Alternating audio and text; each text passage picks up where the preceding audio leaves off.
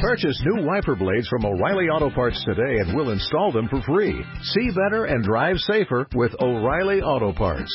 O'Reilly Auto Parts. Hello and welcome to Through the Bible with Les Feldick, an inspirational and informative half hour of insight into the heart of Scripture. In addition to teaching the Bible, Les is a full-time rancher, having a down-to-earth, practical teaching style that makes the Bible come to life. All programs are available on audio tape, videotape, and in printed form. At the end of the program, there will be an address where you can contact the ministry. And now, here's Les Feldick with today's lesson. 1 Corinthians chapter 15. And again, I'm glad we're doing this because as we continue on these next few chapters back there in Acts, chapter 5, 6, 7, and 8, and so forth, be aware that you do not see this kind of language. This is unique to Paul, because Paul is the apostle of the Gentiles again. All right, verse 1 of chapter 15. In fact, we touched on this in our class last night. Moreover, brethren, I declare unto you the gospel, not a gospel, but the gospel. That means it's one and only. Which I preached unto you, and which also you have received, and wherein you stand, by which also you are, what?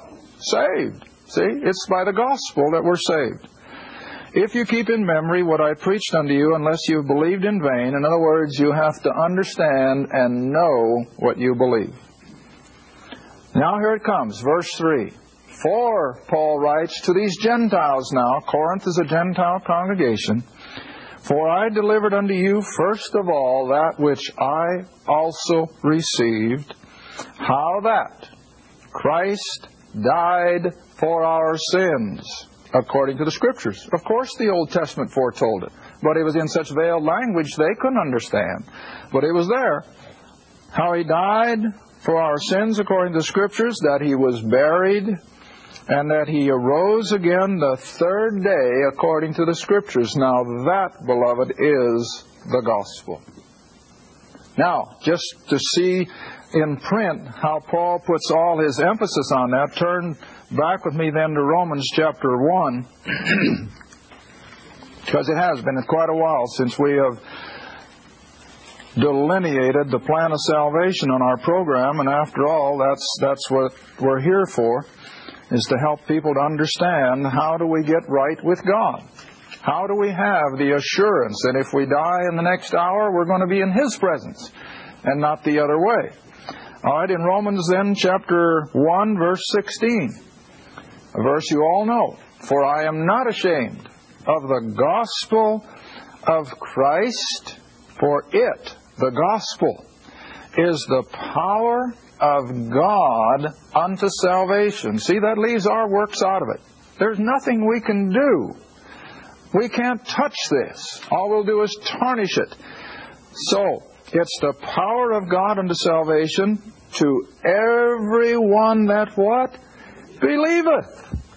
You see what that puts aside? You see how much of what so many people are hanging on to just falls away? But it's to everyone that believeth. To the Jew first, and also to the Greek. Oh, my land. Where can I show you another one? Let's come over back again to 1 Corinthians. Chapter 1. 1 Corinthians chapter 1, verse 18.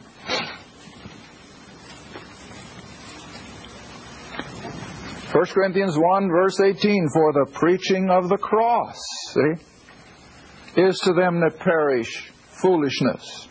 But unto us who are saved, it is the what?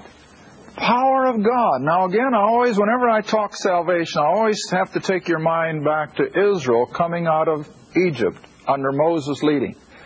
And here they were at the shore of the Red Sea with impassable mountains on the right, and populated areas to the left, the Egyptian army behind them, the Red Sea in front. Where are they? Well, they're in a dilemma. Does God say, well, hurry up and do something? Does He tell Moses, get out the boats and transport them? No. Unbelievable what God says for them to do. And what was it? Stand still. Do nothing. Now that's contrary to human thought. That's contrary to most of Christendom tonight. But God tells us the same thing. When we realize that we're in a dilemma, there's no way out except what? Stand still. And believe that the God of Scriptures can get us out of our dilemma. And how? By believing. Not by doing anything, but by believing.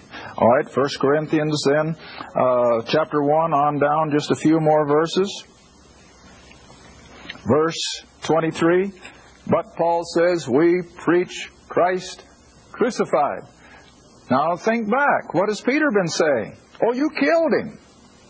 But God has raised him from the dead. He can still be your king. Peter isn't preaching crucifixion as a means of salvation. Peter is preaching crucifixion to prove that God had overcome what they had accomplished, and that He could still fulfill His covenant promises. But now Paul, you see, comes back and looks at the whole scene from a different perspective, and that is, He did it for us, that we might have life eternal. All right, we preach Christ crucified, unto the Jews a stumbling block, and unto the Greeks foolishness, but unto them who are called, in other words, the elect again, the saved, both Jews and Greeks, Christ, the power of God and the wisdom of God. Now again, go back to the Red Sea. What opened the Red Sea? Well, not Israel, not Moses, but God's power, supernaturally. And you see, when we believe the gospel, again, God works supernaturally and gives us a whole new nature, a divine nature that we can't touch, we can't put it in there, but God does. And that's what makes all the difference, and that's where faith comes in. It's by faith, see? Not by doing anything, but it's by believing. Well, let's see, another one, Ephesians, still in Paul. Galatians, Ephesians, chapter 2, verses that you all know, I'm sure you do. Ephesians chapter 2.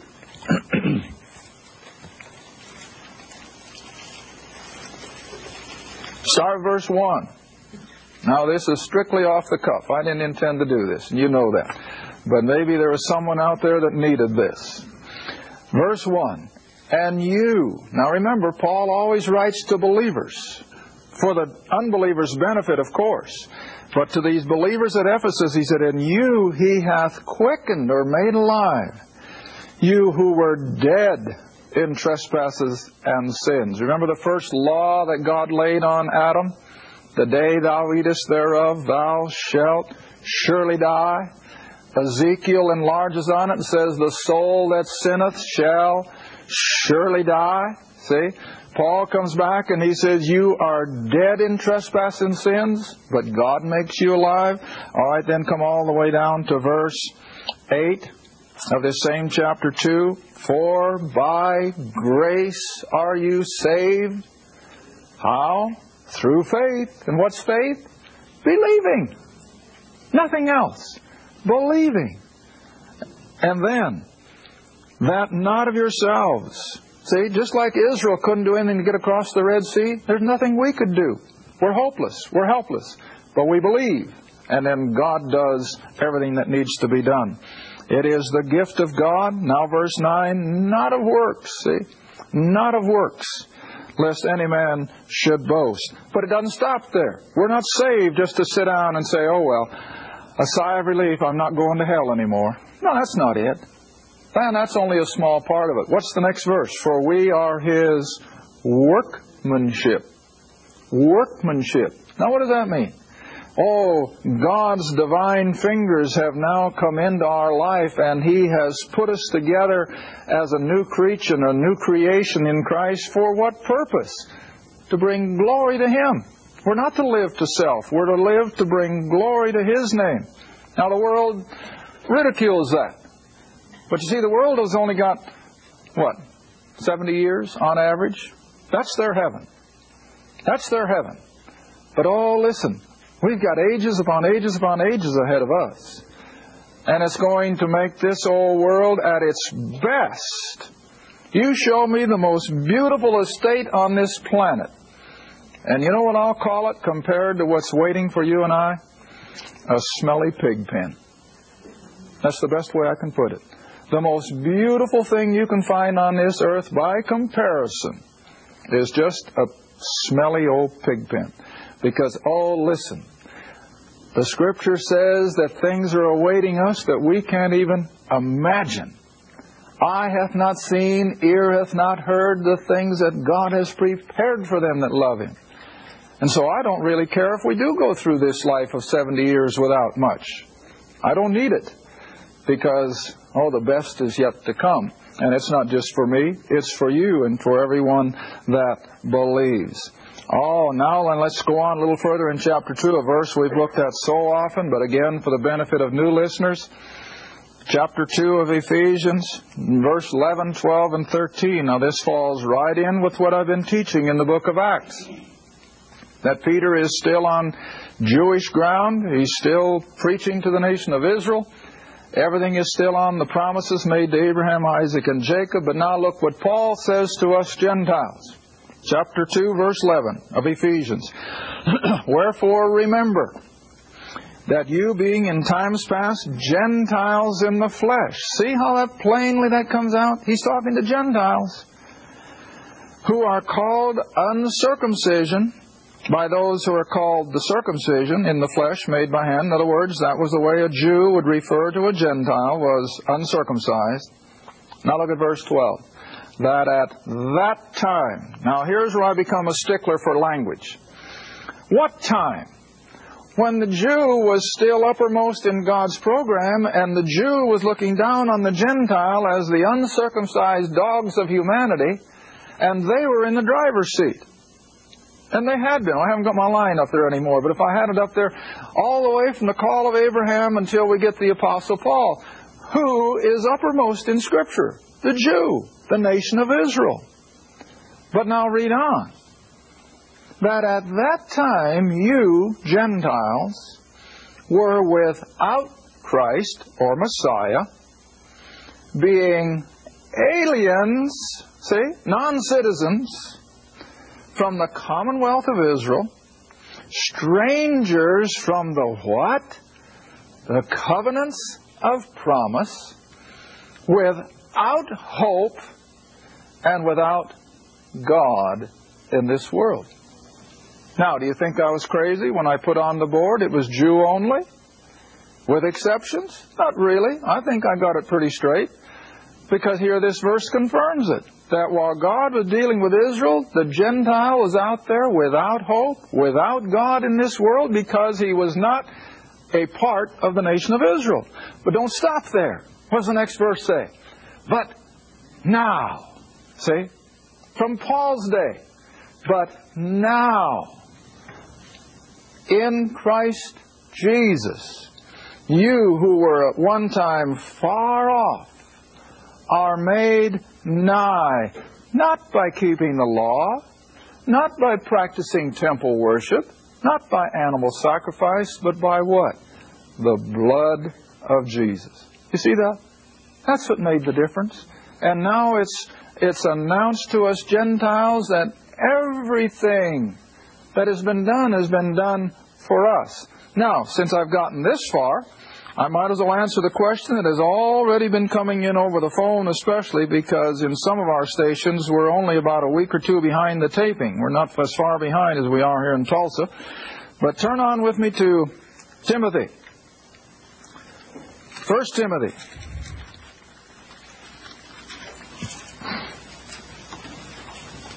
Didn't intend to do this, but we got on this, we might as well continue it. 1 Timothy chapter 1. The questions have been coming in. Well, now, Les, you're saying you don't believe the church began at Pentecost. No, I don't anymore. I used to teach it that way, but I'm not comfortable with it anymore, and I've been showing why, the language throughout those chapters, and I know that 90% of preachers and theologians who may listen to me are disagreeing, and that's their privilege. I don't care. But here is the reason. I've had so many people over the years that I've been teaching, as I have been now, ask, well, if the church didn't begin at Pentecost, land sakes, when did it?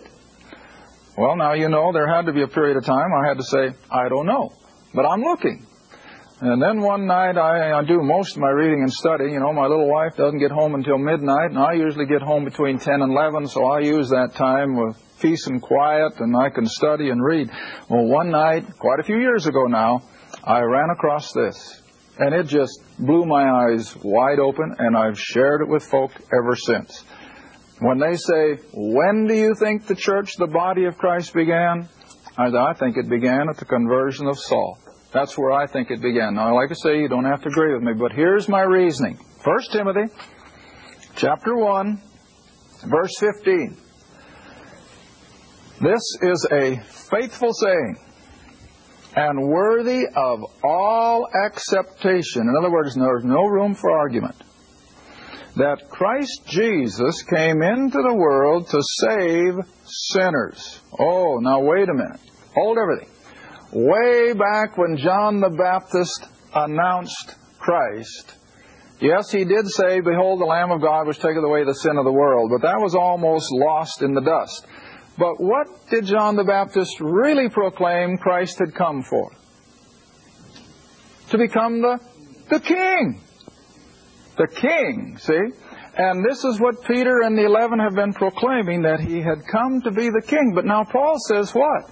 He came to save sinners. But now here's the next part I want you to see, that like I said, every sermon I've ever heard preached on it, that he proclaimed himself as the worst of sinners by virtue of whom I am chief. But if you'll just go and get a Greek dictionary or a Strong's Concordance, and you look up every other place in the New Testament where this word chief is used, it comes from the same Greek word. And in every instance, it's referred to as the chief man of the island, the governor, the chief priest, the high priest. Paul and Barnabas were in a pagan city, and they called Saul or Paul Mercurius because he was the chief speaker. In other words, he was the preeminent speaker. Now, does any of that indicate something bad? No. It denotes a place of leadership, the head of the line. You got that? So, Christ Jesus came into the world to save sinners, of whom I am the head of the line. And now look at the next verse. Howbeit for this cause. Now always ask yourself questions as you read. What cause? That he came to save the chief of sinners. All right? For this cause, I, Paul says, obtained mercy, that in me, what's the next word? First. Now what does first mean? It means first. There's no way you can foul that word up. That in me first, Jesus Christ might show forth all long-suffering or mercy or grace for a pattern. Now, I usually have to stop here and ask any of the ladies, or maybe a male tailor, when you are sewing a dress, what do you use? Pattern. What's the pattern? Hey, it's the outline of the original. It's the first. Now, if you're going to make 3 dresses, you use the pattern to cut out the first piece of material. Now, I'm going to ask you, seamstresses, now, what do you use for the next pattern? The piece of material or the original pattern? The original pattern. See, I can always remember when I was young and I was building a small building, just an outdoor building. And I was busy cutting rafters. That was before everything was as modern as now. And I was still cutting them with an old handsaw. And I had 4 or 5 of them already cut, and my dad came along and he said, which one of those are your pattern? And I said, whichever one I use last. And he said, Les, you're going to have a roof that'll have all kinds of bows and sways in it. Why? Because he said, every time you make a little mistake, you're going to multiply it in the next one. He said, always use one for a pattern. Well, I had to learn like all the rest of it. It's the same way here.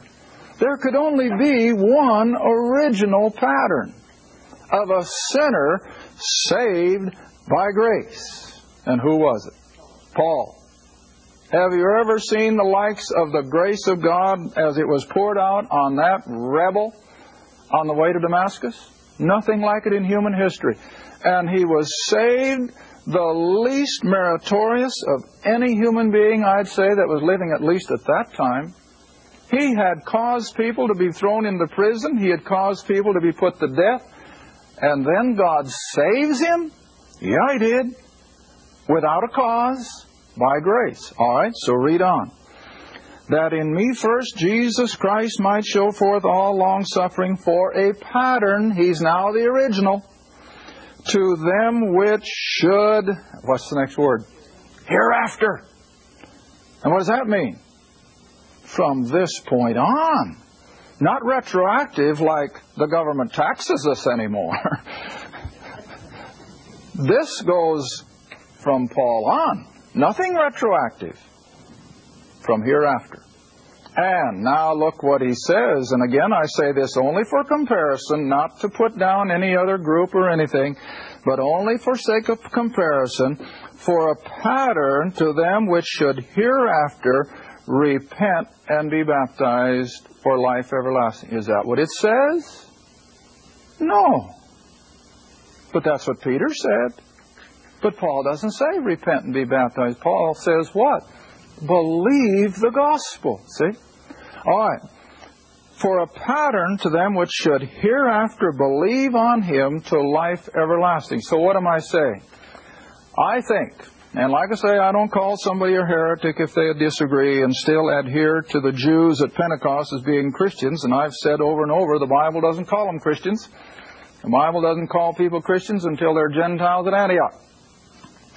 But here, I think the Apostle Paul, by inspiration of the Holy Spirit, is laying out so clearly that at that salvation experience on the road to Damascus, God saved the chief of sinners. Not the worst, necessarily, although he was apologetic for that all through his letters. But he saved the leader of sinners. And that everyone that now comes into the body of Christ are going to come patterned after him, and they're going to follow him. Now, I made the comment in my McAllister class several years ago when we were getting ready to study Peter going up to the house of Cornelius. And those of you who know your Bible, you'll know that that's in Acts chapter 10. And we had just studied Saul's conversion in Acts chapter 9. And so the next week when I get into chapter 10 and I get ready to start teaching about Cornelius, you know, I said, praise the Lord that chapter 10 follows chapter 9. Well, everybody laughed and they thought I was trying to say something funny, but I wasn't. I wasn't talking about the numerical following of 10 after 9, but the content. Because, see, in chapter 9, the chief of sinners now is saved. He's the pattern. He's at the head of the line. What's in chapter 10? The salvation of a house full of Gentiles. See? Now, if Cornelius would have been saved in chapter 8, then all of this would fall apart. And I wouldn't stand here and teach it. But it doesn't come in chapter 8. It comes in chapter 10. And then as we'll go on through the book of Acts, we're going to find that now with the conversion of Saul, God's going to take him down into the desert for 3 years and reveal to him all of these doctrines of grace associated with the church. Things that have been kept secret. Now, you know, I've been stressing on this program for a long time. Deuteronomy 29:29. We got 1 minute left. Let's use it to go back to that one. Because this, again, is so fundamental to our understanding. Why did God hold some of these things from Peter and the 11? Why couldn't they have heard it and comprehended it? Because God is sovereign. Now Deuteronomy 29:29 says, the secret things, see that? The secret things belong unto the Lord our God, but those things which are revealed. Now what do you do with a secret when reveal it? Hey, it's no more a secret. Now everybody knows it. But until it's revealed, it is a secret. And you remember when we were way back in Genesis, I told you that one of the names of deity imply that God is not only sovereign, but He has the right and the ability to keep things secret. All right, that's what He's done. But The things that are revealed belong unto us and to our children. In other words, God keeps things secret until He reveals it.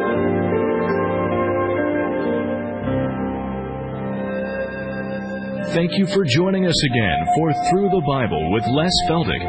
If you'd like to order audio tapes, videos, or any of our printed material, you may do so by writing Les Feldick Ministries, Route 1, Box 760, Kinta, Oklahoma, 74552. That's Les Feldick Ministries, Route 1, Box 760, Kinta, Oklahoma, 74552. Or you can call us toll-free if you'd like at 1-800-369-7856. That's 1-800-369-7856. Remember, this is a faith ministry, and your participation with us is greatly appreciated. Again, our address is Les Feldick Ministries, Route 1, Box 760, Kinta, Oklahoma, 74552. And our phone is 1-800-369-7856. Thanks again for listening, and please join us next time for Through the Bible with Les Feldick.